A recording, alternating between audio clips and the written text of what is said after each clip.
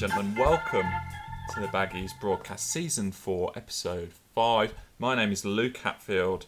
I'm working from home today, but someone I did get to see on Sunday, admittedly not on the greatest day for Albion, Mr. Joe Massey. Joe, how are you doing?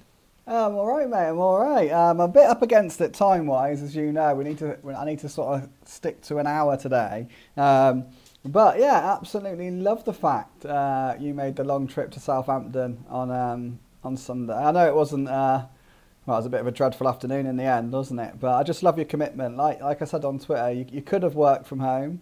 You could have. You've done all the other games from home, but you love the Baggies so much, you got in your car and you drove all the way to the south coast. If it is on the south coast, Southampton, I'm not sure if it is or not, but Yeah, you're right, it is. Yeah, it is, yeah. For the record, I did apply for all the other games accreditation-wise. This was the first game I got accepted for. Yeah. Oh, yeah. And I know that you want to be at every game, mate. I absolutely know that. I think everyone knows that when it comes to you and Albion. Yeah, I really do love my job, like covering the football club. You love being at Albion games. I know you do, mate. I know you do. Just covering Albion games, mate. But yeah, all good, mate. All good. You good? I am good, yeah. I'm not too bad. I tell you what, though, on Sunday, I did tell you this off air, but I'm just doing it for a little bit of podcast banter as well. On the way home, I was tired. My eyes my eyelids were heavy. I had to pull over in a service station and sleep. This is ridiculous. This is ridiculous, mate. Like, this is absolutely outrageous behaviour from you. It's outrageous. So, I mean, would you rather me crash my car? No, obviously, I don't want you to crash your car. Obviously, I would strongly advise if you are that tired to pull over. But why were you so tired? It was a long day, mate. When you finish the game, you're done. You leave. That's it. You drive home and you're finished for the day. I had to stay in Southampton, write 800 words analysis for the paper, player ratings, and 2 400-word stories, and then drive back. And I still didn't need a nap. And I got 2 kids. You're more used to these hectic days than I am. I was really struggling, I must admit. I was supposed to be going for dinner, and I had to text my missus saying I'm not going to be home quite on time because I need to sleep. I need my beauty sleep, mate. Can't believe that, mate. Can't believe it. I think it was just all the excitement of finally being at an Albion game. It drains you, that energy, doesn't it? When you're just so excited, so on edge, so happy. I think it must have really it was emotional for you, wasn't it? It was emotional. Emotional is a stretch too far. And I think it took a lot out of you, bless you. Bless you. It was just the early morning.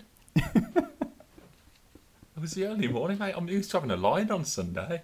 Let's talk about the game, shall we? Not for long because it wasn't great. Southampton 2, Albion 0. It was just grim all round, wasn't it? Yeah, it wasn't the best. There's no doubt about it. Right from the off, really, it sounds really, really odd when there's no supporters in stadiums at the minute. But it was really flat. It was even more flat than usual.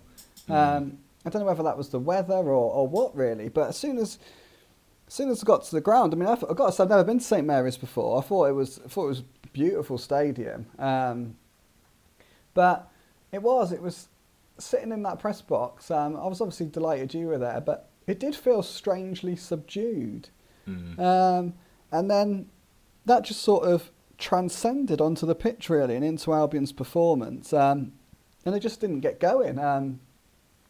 Incredibly unfortunate to be 1-0 down at half time. I mean, Southampton completely outplayed them, really, and but for 2 Sam Johnson worldies, and they were worldies. Yeah. They would have been 3-0 down at the break. And yeah, I mean, I think loads of people have asked about formations and tactics and stuff, and I mean, I'll touch on it now. Really, I might as well touch on it now, but. Look, everyone knows I love Slaven Bilic, and I think he's done an absolutely incredible job in his time as manager. But I think he had a really bad day, if I'm honest. Yeah. I think from the offset the system was wrong. 4-2-3-1. We've talked about it a lot. For me, it's a dated system. Football is evolving all the time. You look at 10 years ago, 4-2-3-1 was all the rage. I would say sort of when Mourinho was peak Mourinho. When he was sort of winning things with Chelsea and Real Madrid and whatnot, and Inter Milan.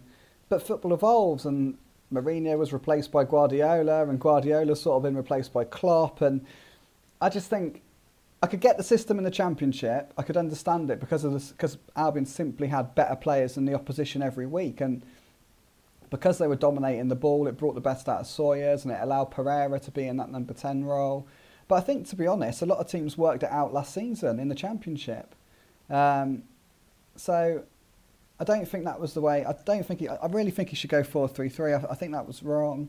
And then, bizarrely, he did go 4-3-3 at half time. And for 15 minutes or so, Albion got a foothold on the game. And it looked like they were growing in stature in it, and Diangana was starting to look a little bit more threatening. But then Bilic continued to make changes. He brought off Callum Robinson for Hal Robson-Kanu, which I thought was really harsh when Callum Robinson had scraps to feed off for 45 minutes. He didn't look delighted by it, by the way. No, he never does look delighted when he comes off, bless him, which is a good thing. He wants to play, he wants to score goals. That's what you want from your strikers. But I just felt it was a bit harsh when he went through no fault of his own. He hadn't had a kick in the first half to then take him off when Albion were finally getting some sort of stranglehold on the game. And then I think it was around sort of 64, 65 minutes, Krovinovic came on.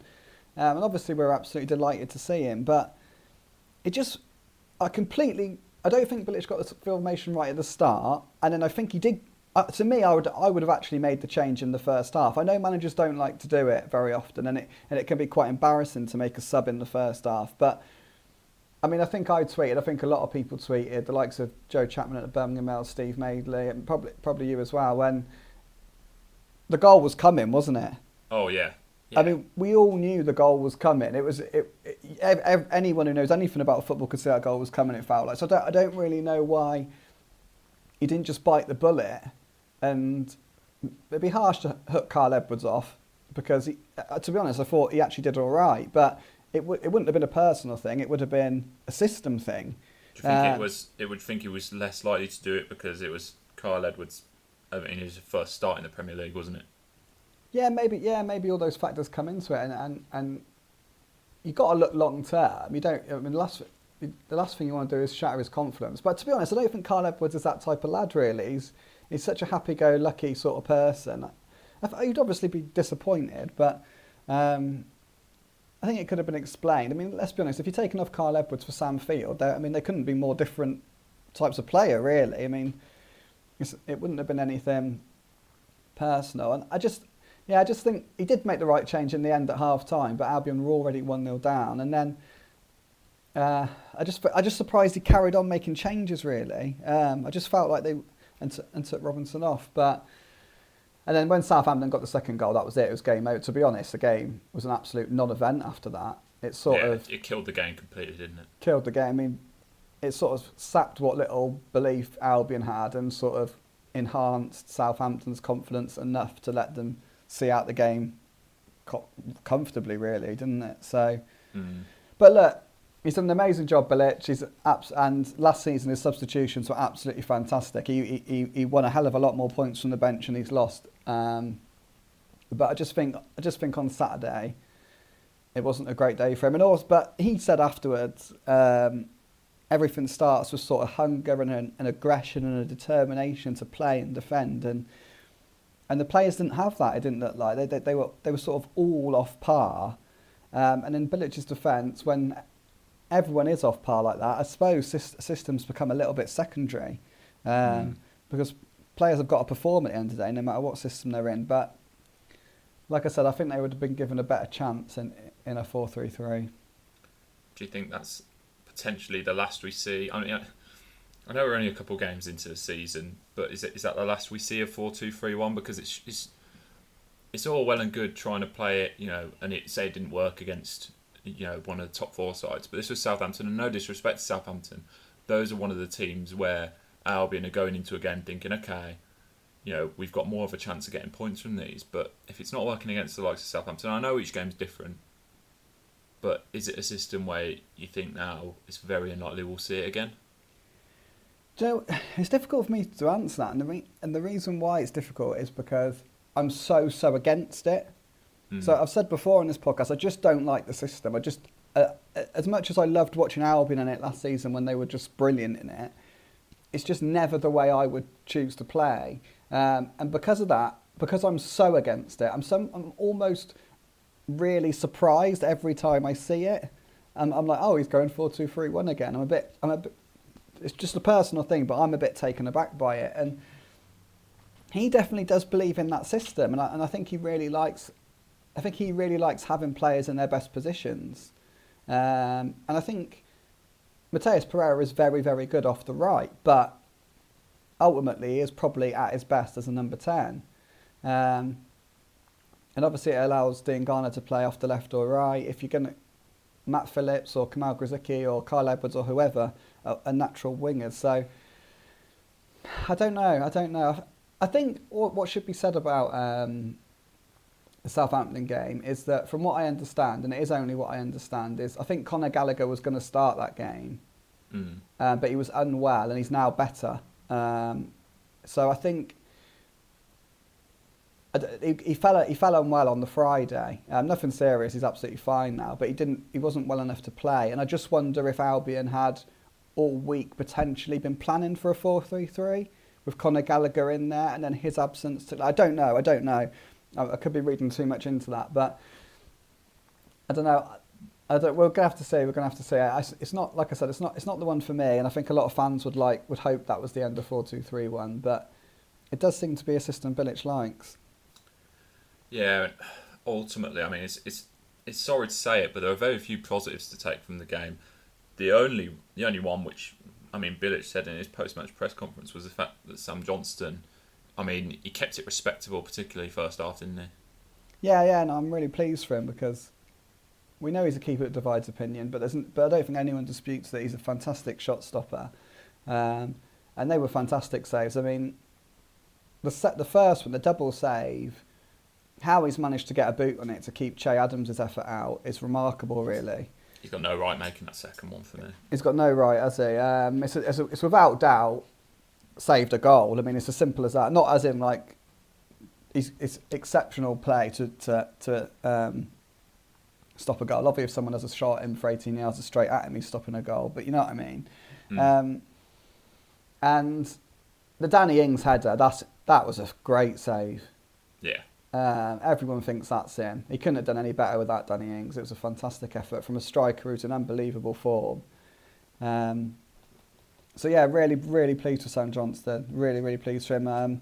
Sort of Bilic made the point afterwards. It's his first season in the Premier League. He does get stick, doesn't he? There's no doubt about it. You look on Twitter, people do get stick, but it's his first season in the Premier League. He's adapting to the level, and Bilic thinks that performance will give him a lot of belief and a lot of confidence, which is definitely a good thing. Yeah, definitely. And I suppose now you can think of worse times to have an international break. It gives Albion a little bit of a chance to maybe reset, look at themselves and say, this is where we can improve. Because sometimes you'll go into an international break and you'll have won 2 or 3 on the bounce and everyone will be like, oh, we want the games to keep coming. Equally, there are times when if you just come off a loss and you feel, okay, we won a game, to try and recover from that straight away. But I don't know, to me it just feels like a good time for a break. Yeah, I don't think it's a bad time at all. I think the Southampton game was so flat and so disappointing that to have 2 weeks off isn't a bad thing. I think the big thing about the Southampton game is that the team featured no new signings from last season. They had obviously all the Pereira, Diangana, Callum Robinson, who of course all re-signed from being on loan, but there was no Ivanovic, there was no Gallagher. Krovinovic didn't start, although he came on, and there was no new striker, if you like. So I've got to say, I think Callum Robinson's done well so far, and I hope he doesn't come straight out of the team. But let's say Albion do sign Karlan Grant as we expect them to. It could very much be the case that in the next game we've got Ivanovic at centre-half, Gallagher in midfield with Krovinovic and Karlan Grant up front, or another striker up front. And that's effectively a whole new spine. So I think that's promising. That is promising. It's exciting. I think Albion do obviously need recruits, and they need sort of strengthening up in certain areas. So that's good news. And I think the big thing was with the international break was that people like Ivanovic, for example, people like Krovinovic, they've not had any football. So Bilic wanted this time. He could have started them against Southampton. He could have, but he didn't want to push them and risk them breaking down when he's then got 2 weeks to another further 2 weeks to get into them and build their fitness. So, in some ways, the Southampton game, if the international break had come a week earlier, it would have been a little bit better. But that was the logic anyway. And I personally think we'll see from now on, we'll probably see those 4 players in the starting lineup. And when you're adding 4 players to a lineup, that's quite a significant change. Yeah, it definitely is. Last point on the game. We saw how Robson-Kanu come on. Fair play to him for sticking it out after what now looks like a pretty nasty injury. And it's not ideal to be losing. Admittedly, not someone who's going to be starting week in, week out, but he has featured in most games, hasn't he? How? And now he's going to be out for a little while. Yeah, well, yeah. You manage to do this to me every week. So my story tomorrow is that he's had his surgery. It's been successful, but as yet they're not sure how long he's going to be out for. Yeah. So yeah, there'll be more details in the story tomorrow. So if I say more, then someone will write a story and put it on one of the fan websites, and I'll be scooped to my own exclusive. But it's not it's not ideal. There's better things to do as a journalist, isn't there, than get scooped to your own. Yeah, story. Exactly. But yeah, he's it's a shame. It's a shame, but it's a shame. But you'd like to think that Albion will sign a striker before the deadline next week, and then he would probably be third choice then anyway. So it's a blow, and we all know I absolutely love Robson-Kanu, but Albion should be able to get through his absence, if you like. Yeah. So that wasn't. It wasn't all that exciting and thrilling, was it? I tell you, it definitely wasn't. Transfer deadline day. Deadline day number 1, so to speak. This summer/autumn. It was a real non-event, especially for Albion, wasn't it? I've said the only thing worse than deadline day for me is deadline day that isn't a deadline day. I hate it. I know, and I'm talking purely as a journalist. When I was a fan, I loved it, but it's a nightmare. It's a nightmare in my job. It really is. It really, really is. And it was ridiculous. It was absolutely ridiculous because look, if you could just say to everyone, look, Albion are going to sign either Karlan Grant or Josh King. They're the strikers they're going for. We're going to bring one in. Worst case scenario, Andre Gray or Troy Deeney before the deadline. Everyone would have been all right. Oh, I hope we get Grant. Oh, I hope we get King. Oh, I hope we don't end up with Gray or Deeney, with the greatest respect to them, although I think both of them will offer something. But it was just because that clock was ticking on Sky Sports News, everyone was like in such a fluster that they had to make signings that day. When they just don't, they have to make signings they have to bring in a striker before October the 16th. We know the market Albion are shopping in. We know what it is. They did have some European alternatives. Obviously, they have now gone by the wayside. But from what we understand is Karlan Grant has been Albion's number 1 target forever. And in the last sort of week or so, it's become actually feasible to get Josh King. I'm not saying they're going to get Josh King. I'm just saying that whereas a week ago, 2 weeks ago, it looked like that deal would be beyond a lot of clubs. Now suddenly it's not. It looks like Bournemouth are looking for move the parameters, and they're looking for a fairly sensible deal, something that Albion could potentially do maybe. So I don't know. It was just an odd day. It was an odd day. And really, people were losing their heads for absolutely no reason because it wasn't deadline day. Deadline day is on Friday. It was just ridiculous. I hope it never happens again. I hope we just have one deadline day. Yeah, I'm not a massive fan of the way it was all like just. It just seems weird to me having two separate kind of ones where the deadline day just gone was more for like the Premier League clubs who were willing to spend money and going abroad. And then you've still got like transfer rumours kind of flying about, but then some clubs have done most of their business and don't really care, and other clubs are kind of like scratching around trying to sort stuff out, and it's all a bit weird. But regardless, the deadline, which you don't like, it came and it went, and Albion literally did no business all day, and I think it's made worse by the fact for Albion fans that they look to their very near neighbours in Aston Villa and Wolves, and I know neither of those clubs did deals on the day, but they've spent a lot of money this window, and Albion just haven't. Yeah, agree. I mean, yeah. I think it does make it worse that Villa and Wolves are obviously splashing the cash. Although I'm not just being anti-Wolves, but we'll see how they go. Because personally, I think they've had a pretty poor window. I haven't watched them in ages. I watched them against West Ham. Oh my god! I mean, I wish we'd played them that night because anyone was going to beat them that night. They were awful. And I've not seen them against Fulham, but apparently they weren't much better. I mean, they're scraped by Fulham, and Fulham looked poor in all their previous games. It doesn't help. That they're spending money. I think the whole. It's a factor. I think the general factor is.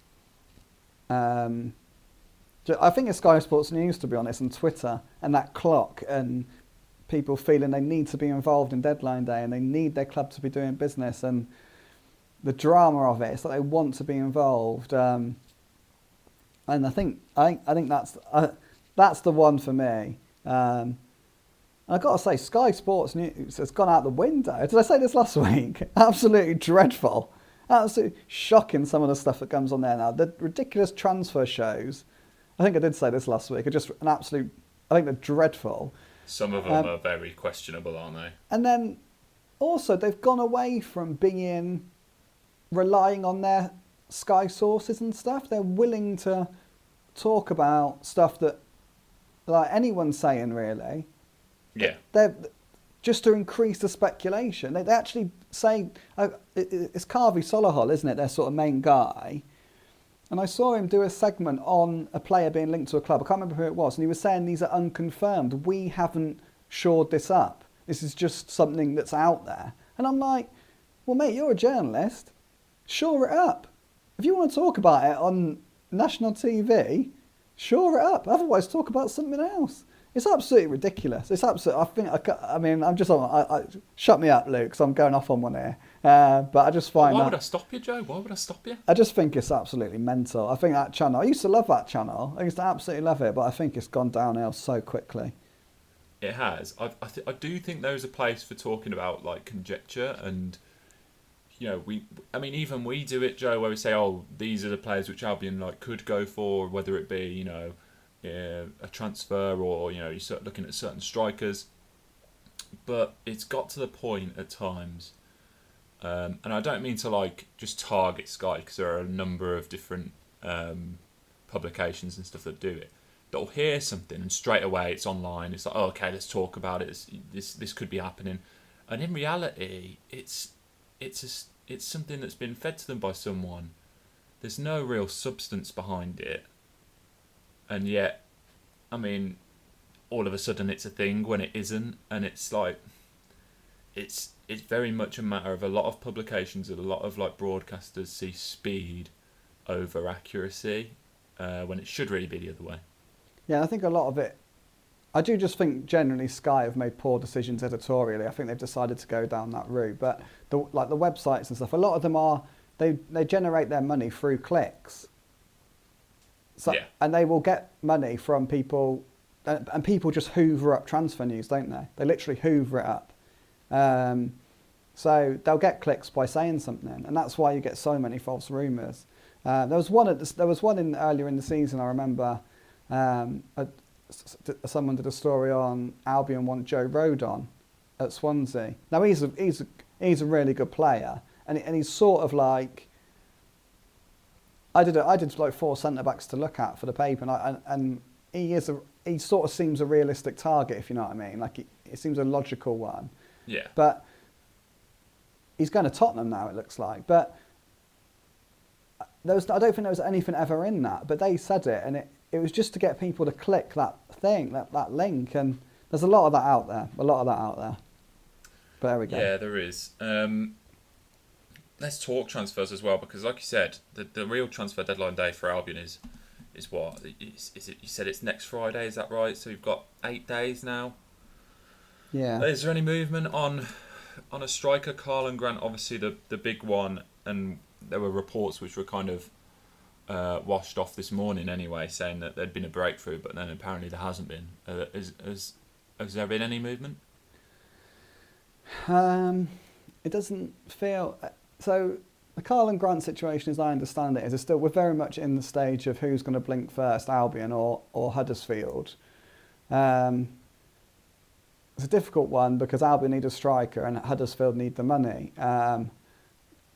You'd imagine that the need for money is actually more greater than the need for a striker. Obviously, Albion need a striker, but at the end of the day, they'll pay their bills. Doesn't dictate the survival of the club. Yeah, exactly.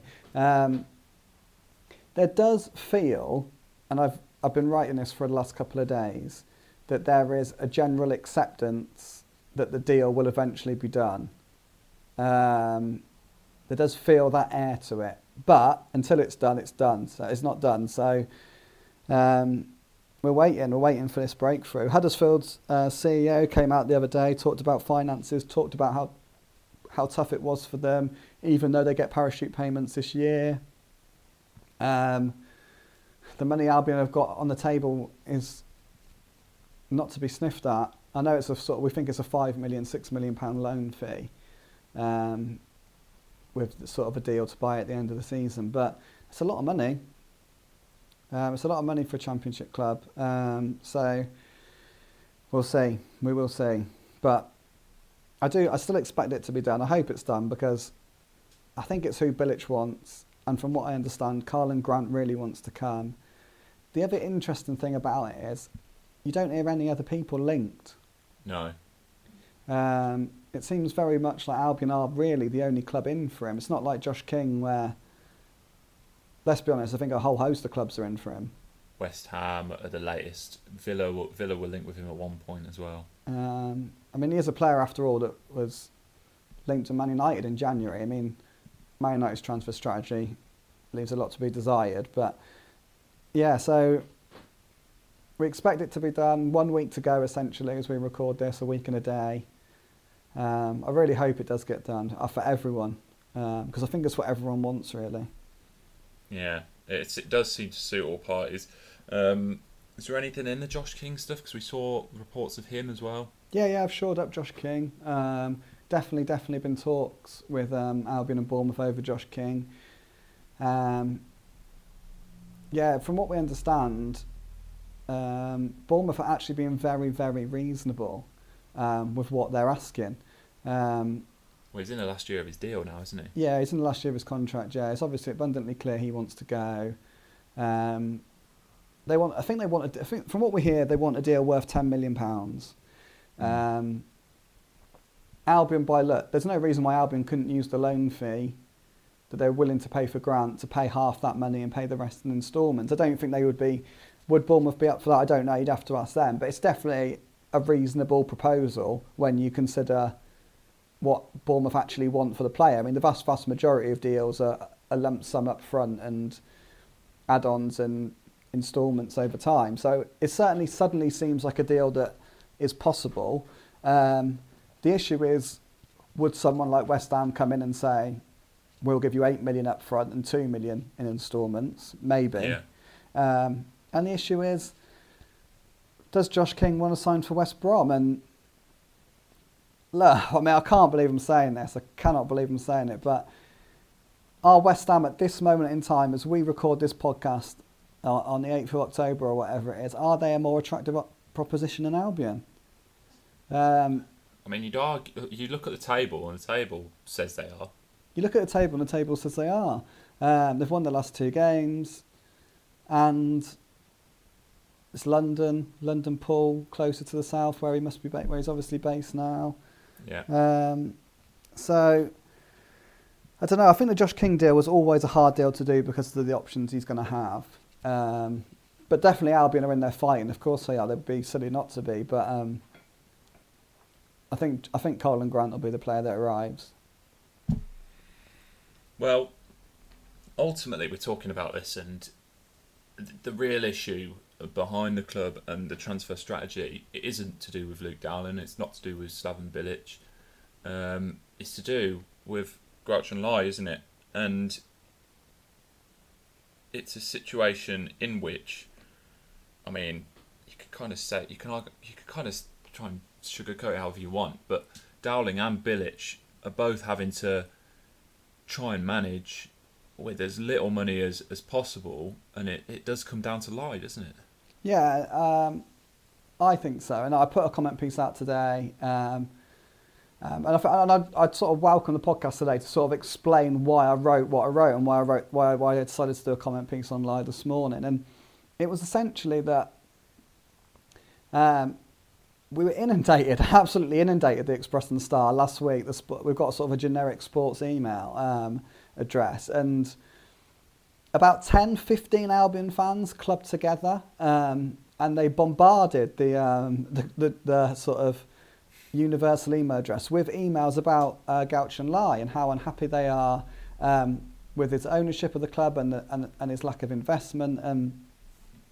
And my issue, and I've spoken to a few of the people who sent the emails, my issue with a lot of it was the anger that they had and some of the terminology they used in those emails. They sort of used words, some of them used the words, we are disgusted with the way he's treating the club and this, that and the other, and they haven't strengthened at all, and this, that, and I find that frustrating, and I think I am in a fortunate position where I'm slightly closer to the club than a lot of fans are. Only marginally, really. I mean, I'm no insider, but I am closer, and what I get to do in my job is see people for human beings, really, and see them for what they are. And I mean, that is hard with Lai because he's practically anonymous. But I think I just want to explain my reasoning for that story and what I understand the situation to be and what I believe the situation to be.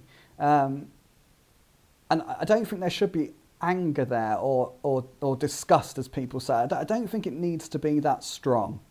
But what I think has happened is, I think from what I hear, Gouch and Lai is football mad, absolutely football mad.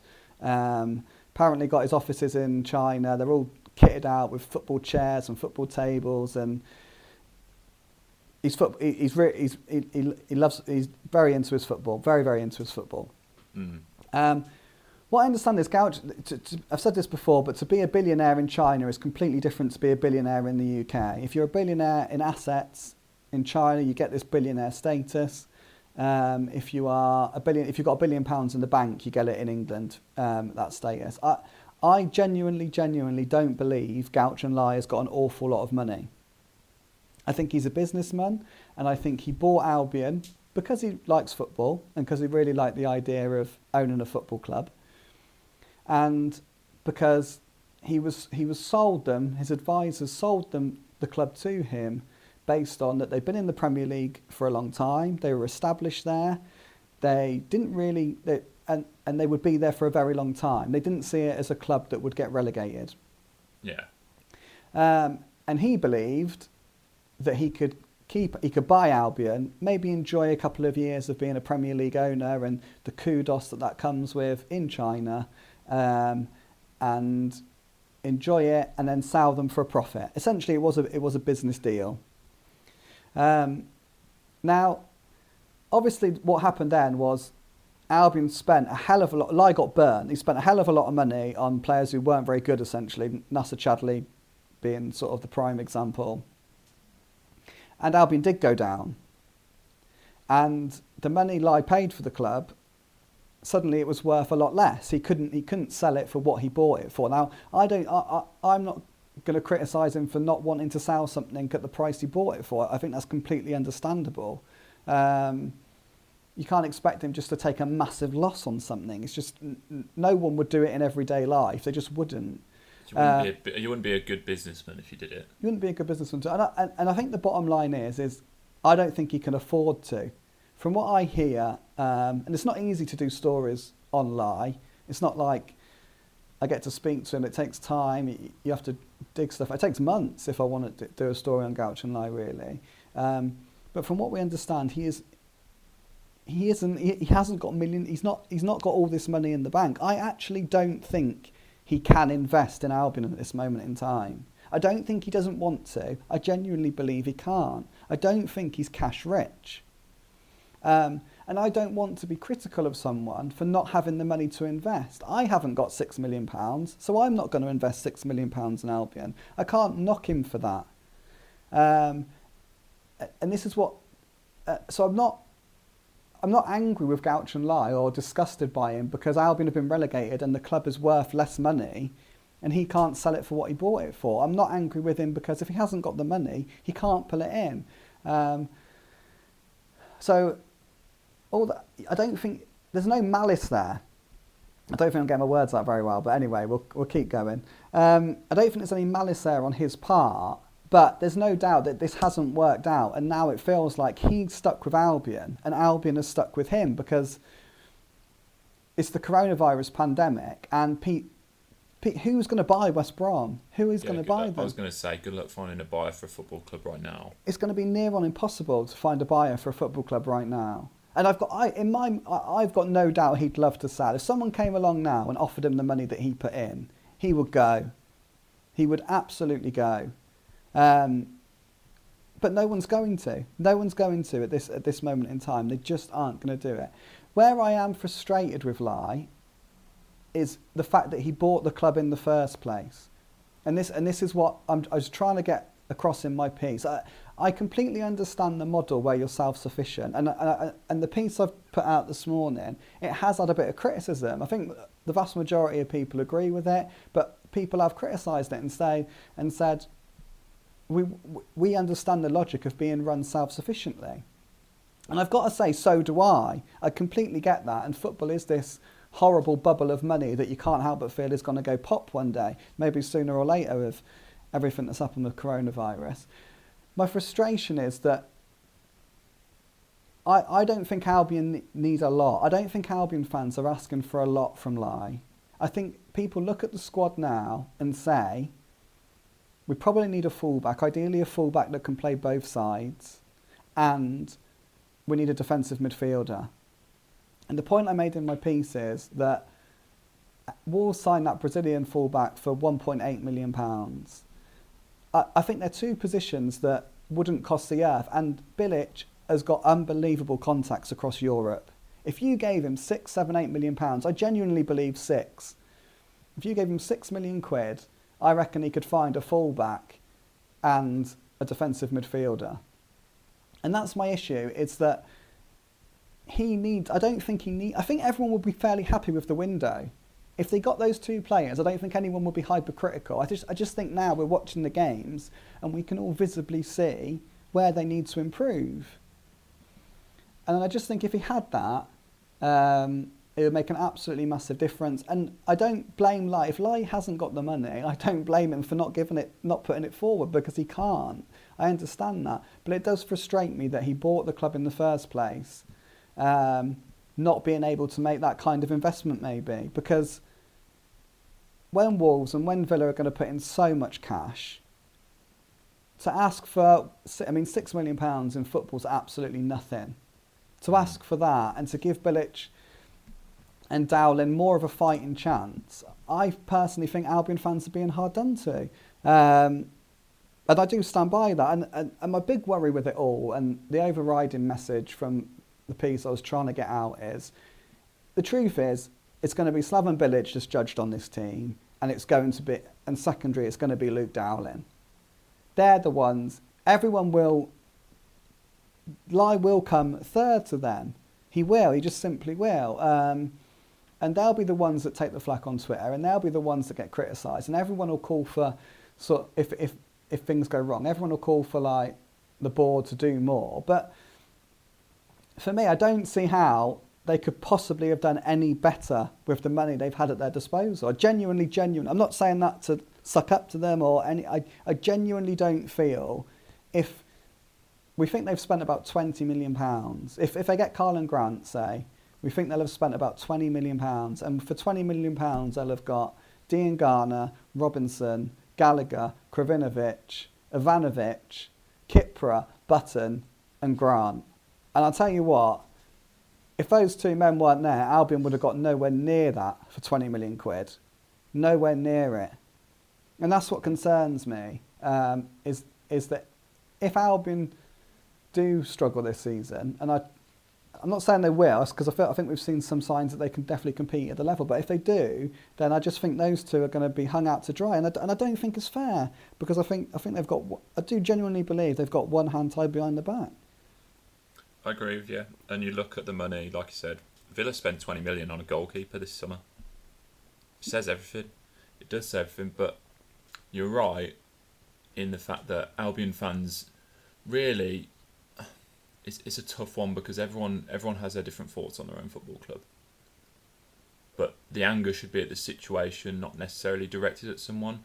Although one thing I will say, if you're Groucho Lai buying a football club, and it was no different when he bought it, in the Premier League, just to stand still, you've got to spend money.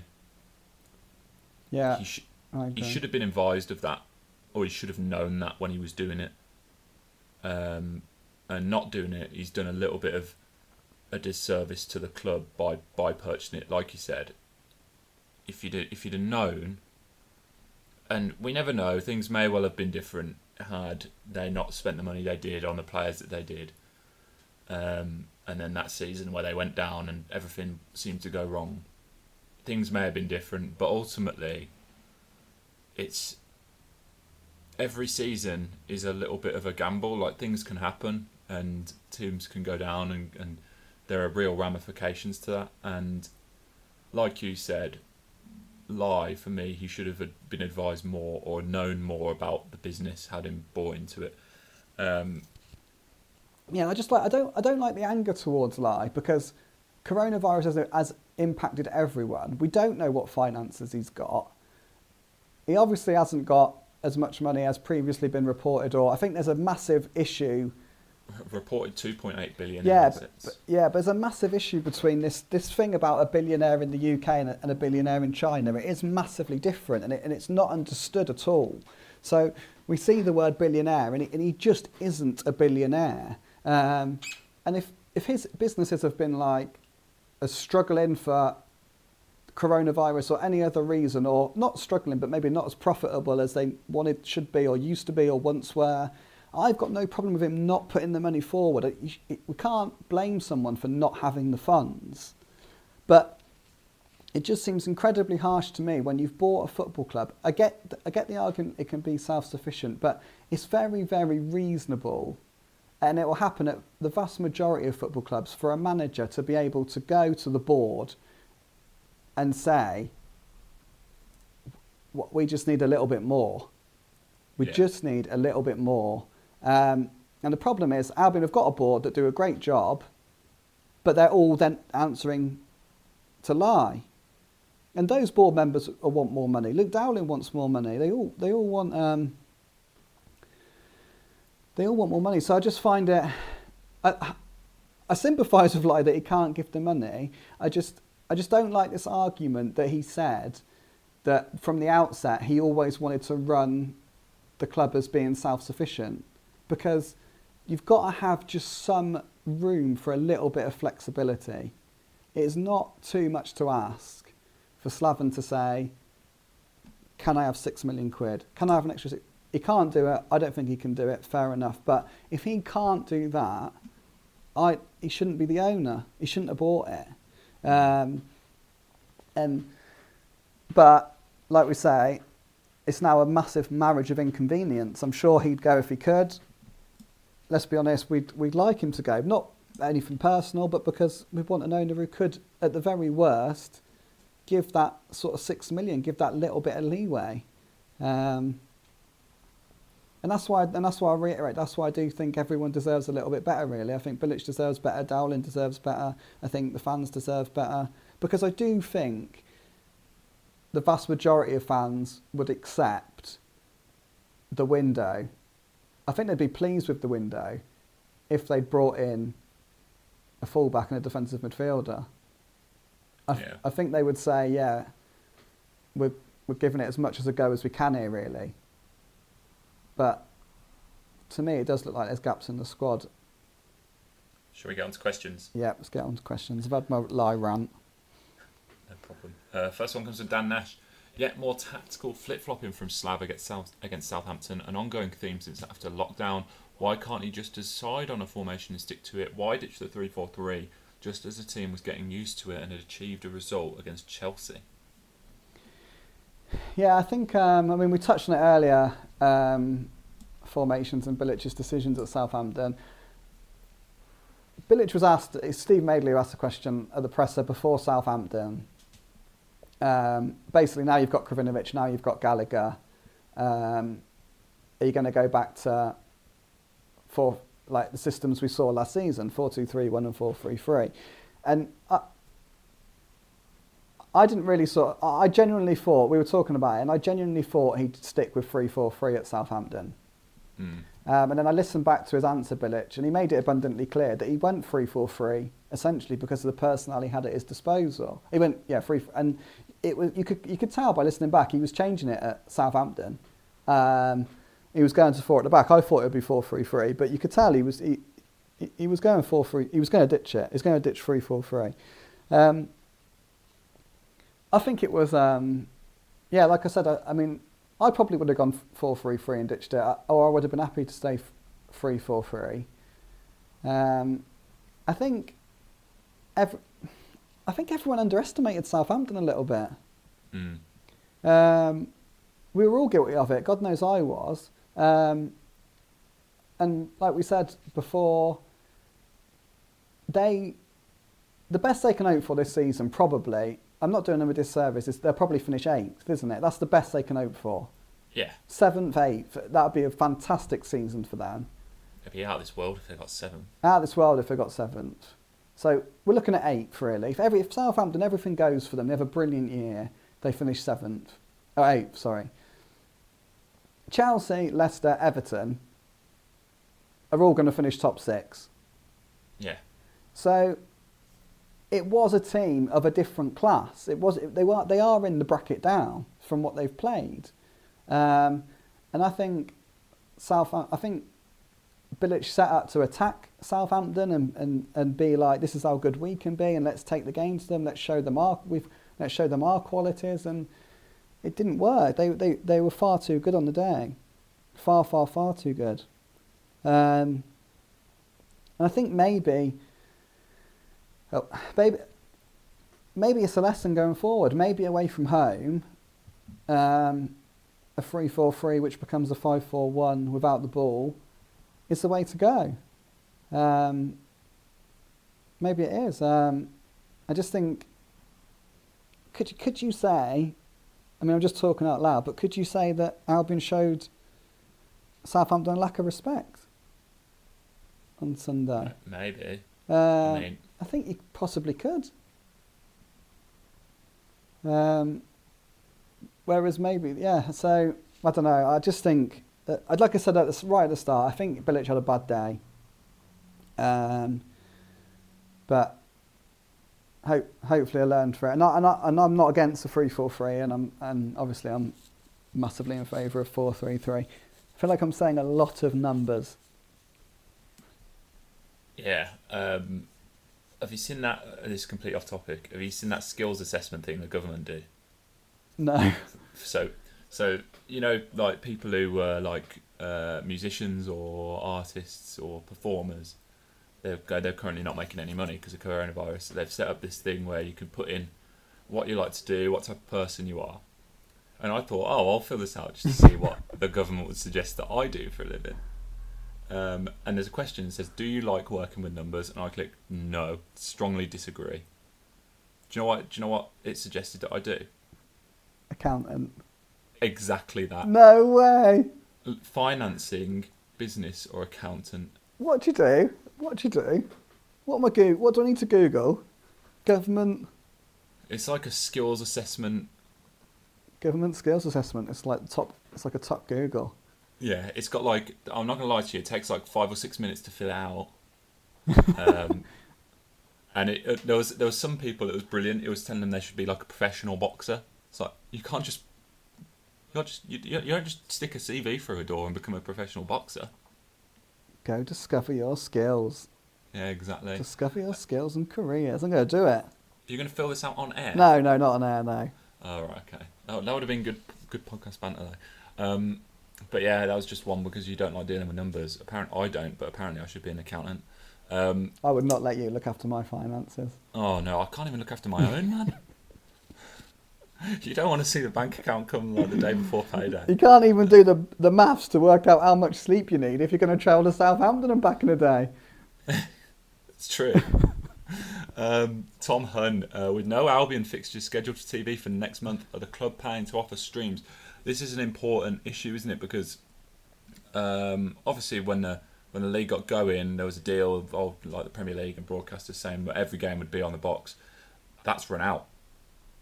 Yeah, I mean, I don't know is the honest answer. I'm sorry to not have an answer. I really am, because it is an important issue, and I promise I'll find out.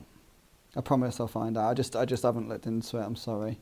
You're a busy man, mate. I'll forgive you. Yeah. Life's a lot easier when the transfer window closes. Yeah. It's a lot more difficult when there's two. I know I'm repeating myself. Transfer deadline. That's all right, mate. That's all right. Don't worry. Ryan Glasgow. This is a great question. Luke is going round to Sir Massey's for dinner. What 3-course meal are you serving him, Joe? I can't cook up anything, mate. My wife does all the cooking in our house. Literally all of the cooking. So what am I getting? Well, she's a good cook, mate. She's a good cook. Yeah, but what am I getting? Well, if it was up to me... Yeah. Well, if it was up to me, then you would get... I mean, you wouldn't even get a starter because I've never made a starter in my life. What? You'd get a pizza for dinner. Oh, please don't tell me it's frozen pizza. Oh yeah, that's all I do. Oh, but I tell you, if you really want me to cook, I could do you some pasta with a dolmio sauce. Put a bit of grated cheese on it for you. That is grim. Oh, I enjoy that. And then whatever pudding you want, really, whatever pudding you can pick up the shelf in a supermarket. I can't cook anything. I can't cook. I'd make you a mean bowl of cornflakes. Oh, that's worse than what I've offered you. I'm joking. I'd cook you a steak, like a really good steak. Would it be really good though, or would you? Oh, mate, you do not know my steak cooking skills. I'm great on a barbecue as well. I'm not a good cook, but I'm great on a barbecue. What's my starter? Chicken wings. Mm. Oh yeah, you like the sound of that, don't you? I'm in, yeah. I mean, the dessert, I'll let my missus do it because she does cakes and stuff. Next question comes from... Thanks for that. Jaffe Ryder. I'm picking some great ones today. Who would win between a fight? Who would win in a fight between a badger and a baboon? 100% a baboon. A baboon? Oh yeah, baboon's brutal, man. Yeah. There's a place in Stoke called Trentham Gardens. Have you heard of it? Yeah, I've heard of it. I went to uni in Stoke. That's where I graduated. Oh right, well there's like a monkey place there. Oh yeah. The Monkey Forest. Monkey Forest. Have you been there? I've not actually been, but you can like walk around. The monkeys all walk around you, don't they? Yeah, we've been a couple of times with my little girl because she just loves animals. But they fight. Sometimes they fight, and mate, they're nasty. Oh yeah. They are nasty. There's no rules in a monkey fight. Absolutely none. So I would say a baboon. I would not fight a baboon. I fancy a baboon against most animals. Oh yeah, 100%. It's like if there's a scrap in the street, Like there's a kind of an unwritten rule, and that it happens, but oftentimes it's very much frowned upon. If someone goes down, they're kind of left. Like you they get up and then you carry on. But baboon, nah. If you go down, the baboon's not stopping. If you say baboon a fair few times, you can't not smile. I like the word. I like the word baboon. It's a good word. It's a good word. Yeah, it's a good name for an animal, that is. Chris Adams, this is a proper question. Do you think there will be any repercussions on Pereira for liking a lie-out comment on social media? Did you see that? I did, yeah. I'm not on Instagram, but anything half decent on Instagram gets tweeted, doesn't it? Pretty much. So. Oh, I'd follow you straight away if you're on Instagram, mate. Oh, thanks, mate. I'm not going to though. I'm not going to go on. I don't know. I've not asked the question. I'm not going to really. It was a bit. I wonder if that it does make you feel, based on my rant about lie a minute ago. Do the players feel the same? Do they feel like, come on, just give us a bit more? But I don't know. Will he get in trouble for it? I think he's unliked it, hasn't he? Well, that's the thing. You could always just say, "Oh, I just accidentally double tapped it." Like Julian Lescott accidentally. What did he do? I mean, pocket tweeting a picture of a car after a 6-1 thrashing at the hands of Liverpool. Yeah. I think it was 6-1. It might have been 8-1. God knows. But they made up for it the other day anyway. It's slightly different to like you can accidentally like. Yeah. He could have. I don't think you can accidentally find a photo. The fact that he's unliked it would probably suggest that maybe someone's had a word with him. Yeah. But yeah, we don't know, do we? Don't know. We don't know. Albion News Gaming. What ground other than the Hawthorns is your favourite? Other than the Hawthorns. I've obviously got a natural liking for Villa Park, but Spurs is good. You know which one I really like, and I think is perfectly suited to the club. Go on. The Amex. Oh, Brighton. Yeah, everyone raves about perfect. That. But I haven't been there yet. I tell you what, it's great on so many different levels. It's easy to get to despite being a million miles away. The press facilities are fantastic. The people are lovely, but also it's perfect for the size of the fan base. Like, it always seems full, and the away end is top notch. I mean, I've not been there as a fan, but having witnessed fans there a couple times, it is absolutely top notch because you get a whole end to yourself. It's all like away fans, and when a goal goes in, if your team are kicking towards you anyway, absolutely great atmosphere. Oh, that sounds good. It's just a perfect little ground. I mean, Spurs is really good and it's amazing, and getting to go there is brilliant because it's just brand new and it's bloody huge. But Brighton for me. Nice. I'll let you take that question then. You don't want to. I don't know which one would be. I don't know which one. I like Hillsborough, but I don't know why. Feels very. I like it. Yeah. Hillsborough gets a bad rap sometimes. If that place was full, it'd be really good. West Brom Opinions and Polls says pick one, King or Grant. Oh, it's tough that. I'm going to go Grant. It's hard because King's got Premier League experience, but Grant's obviously, I want to say he's a bit younger. I haven't actually checked that. Grant's younger, yeah. I think King's 27 and Grant's 23. Yeah. I think for the Albion project, I think Grant's the way to go. Yeah. Do you buy replica shirts all the time, or only when you really like it, or never? If not, what was the last one you bought? Says all Albion fans. I buy a yearly replica shirt. Do you? Yeah, but they're Villa shirts, so you won't like it. Also buy one for every major tournament, and it's not always in England top. That was probably what I do. Although I don't think I did for the. I didn't for the last tournament. I bought two for the last tournament. I bought a Brazil away, with Gabriel Jesus on the back, and I bought an England one which doesn't have a name or number. Nice. Yeah, I don't buy club shirt. I bought, obviously got my little girl an Albion kit. Yeah, you couldn't help yourself, could you? But yeah, I buy England ones. Yeah, that's about it really. Okay, how long you got left? Just wrap as soon as you can. How many do you want to do? 5 minutes maximum. 5 minutes, okay. Andrew Weller, based on Luke's meal at Southampton, which I don't know if you saw. I've got 5 minutes left and we're going to talk about food. Top 3 Marks and Spencer sandwiches. Mine's chicken and bacon, BLT, and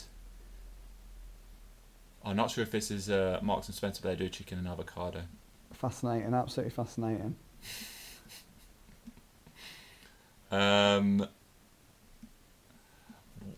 Which striker do you think the board will choose to sign, and why is it Danny Welbeck, says Troy? You love Danny Welbeck. I can't believe you've kept me on for this. No, I love Welbeck, absolutely love it. It was a big running joke in the office about how much I love Danny Welbeck. And Andros Townsend, funnily enough, I've well and truly made my feelings on both of them known. I think they're quality players. Yeah, I really like. I mean, I don't think they're going to sign Danny Welbeck. Is there not? It's just the injury record, isn't it? It's just the injury record. He'll be on high wages as well. Oh, he's on 100k a week. But I mean, whether he could actually claim that, I don't think he could ask for that anymore. No. With the record he's had. I'm talking as an England fan more than I've seen Danny Welbeck play for England a hell of a lot more than I've seen him play for Arsenal and Watford. I saw him a fair bit for Man United. To me, he never let England down. He was always fantastic. He always did a job for England, normally out on the left. I think he's a really good player, but he's a bit of a crock, isn't he? He's even better on the treatment table. He's even better on the treatment table. So, if you could say to me, this is a bit controversial. Well, not controversial. If you said to me, I don't know. I think if you could keep Danny Welbeck fit, if you guaranteed me he was fit. He gives you 25 games, take him or leave him. No, I'm not taking anyone on 25 games. I want 33 games maximum. 32 and a half. You're such an idiot. All right, for the sake of argument, 32 and a half. But,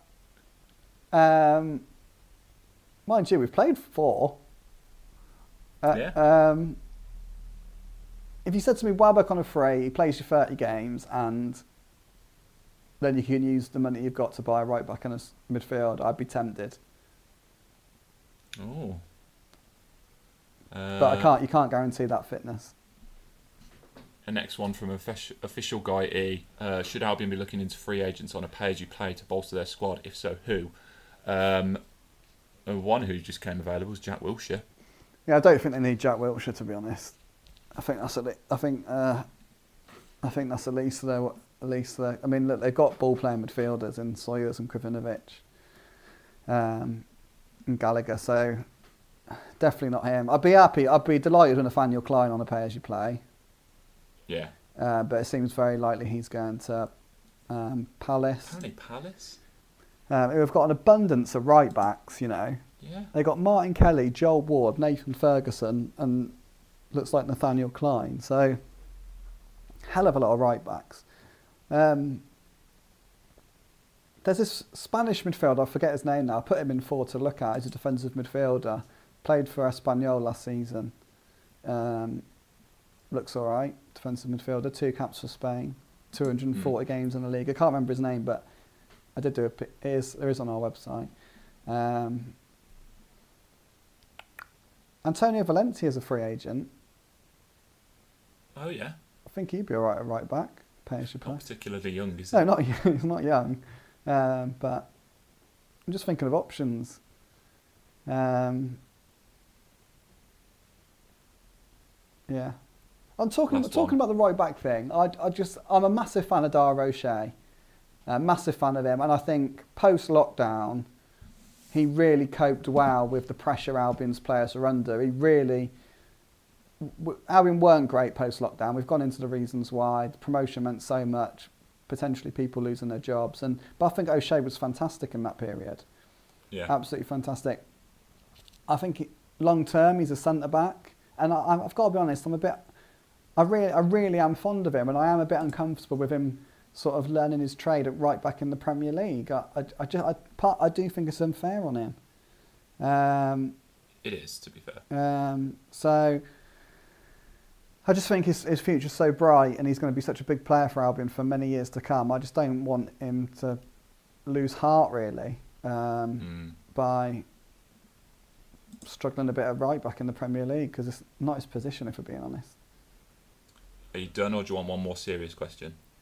Go on, quick. What is Bilic's issue with Grzycki? Ask a couple of people, and not helped by the fact that he scored a hat-trick last night. Yeah, I don't think he's got a particular issue with him.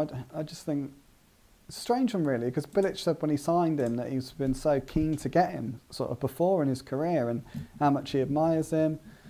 There's been one or two question marks about his performances in training, I think. But it was interesting, wasn't it? Because, look, he could have gone to Nottingham Forest in some sort of bizarre move with Olympiacos, maybe. We're not sure. But he very much wants to stay. I think Charlie Austin wants to stay as well and fight for their places. And fair play to Grzycki. He made a real statement, didn't he? He's come out. He's made it pretty abundantly clear he wants to stay and fight for his place, which I think was a good statement in the first place. Because it's nice to hear from players like that, especially when they tweet me directly. And then he's gone and scored a hat-trick for Poland. Absolutely fantastic. I've said before, to me, you play 4-3-3, you start Diangana, you start Pereira, and Grzycki's next in line for me. Yeah. I really hope that after that hat-trick, that is the case. And he gets a crack of the whip, because he is rapid. Yeah. And I think if you brought him on with 20 minutes to go, her fullback's going to absolutely roll their eyes, because they're not going to want to go up against him. So, fingers crossed that maybe he's had a bit of a defining week, and things start to, like, his Albion career really sort of starts now, really, because it hasn't really got off the ground, does it? If we're being honest. No. Right, that just about does us. Okay, 7 minutes over. Yeah, that's it. We're a couple of minutes over, but that's it from me, from Joe. We will find out what job Joe should be doing next week, I'm assuming, in the next recording. Yeah, I'll do that, yeah. All right, okay. Beautiful. From me, from Joe, a fond farewell. See you later.